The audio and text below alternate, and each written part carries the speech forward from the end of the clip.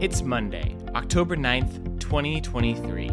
For Link NKY, I'm Noah Jones, and this is the Daily Headlines Podcast. We'll start the news right after this quick message.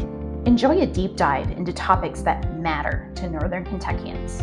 The Sunday Story podcast is designed so you can experience it however you prefer. Read, watch, or listen now.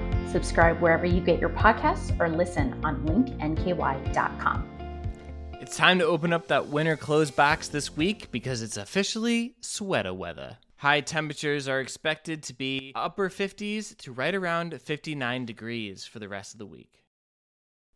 The city of Fort Wright has vocally condemned a recent act of vandalism at the home of a local couple at the city's council meeting this week. Neighbors and city leaders spoke out at the meeting expressing their support for the couple, who are women, and the council approved a resolution condemning acts like these.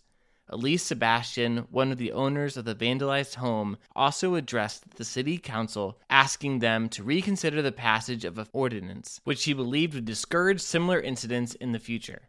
A suspect has not yet been identified, but Police Chief Ed Butler said the department believed the crime was at the very least motivated by bias. He said a judge would need to determine whether the vandalism met the legal criteria for a hate crime upon additional investigation. This crime is still ongoing. Anyone who has any information about the vandalism should contact the Fort Wright Police Department at 859-331-1700.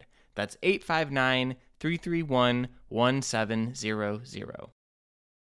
Reforest NKY in the city of Covington will host an event on Saturday, October 21st from 9 a.m. to 1 p.m. at DeVoe Park near the Rotary Grove Cemetery. Volunteers will perform various kinds of maintenance on trees planted in a reforesting effort in 2015. This event is an opportunity for public education and awareness and the importance of trees in our region, said Reforest NKY in a recent press release. By planting trees, our landscape and legacy is restored.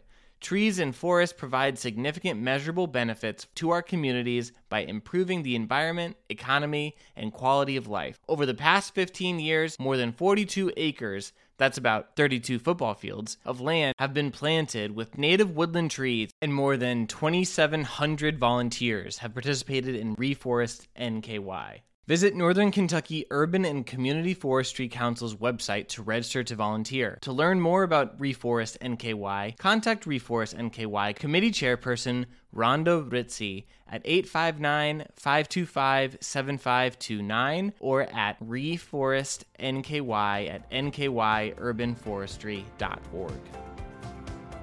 That's going to do it for the Daily Headlines Podcast on Monday, October 9th, 2023. For Link NKY, I'm Noah Jones, and I'm so happy to have you listen. I will talk to you again tomorrow.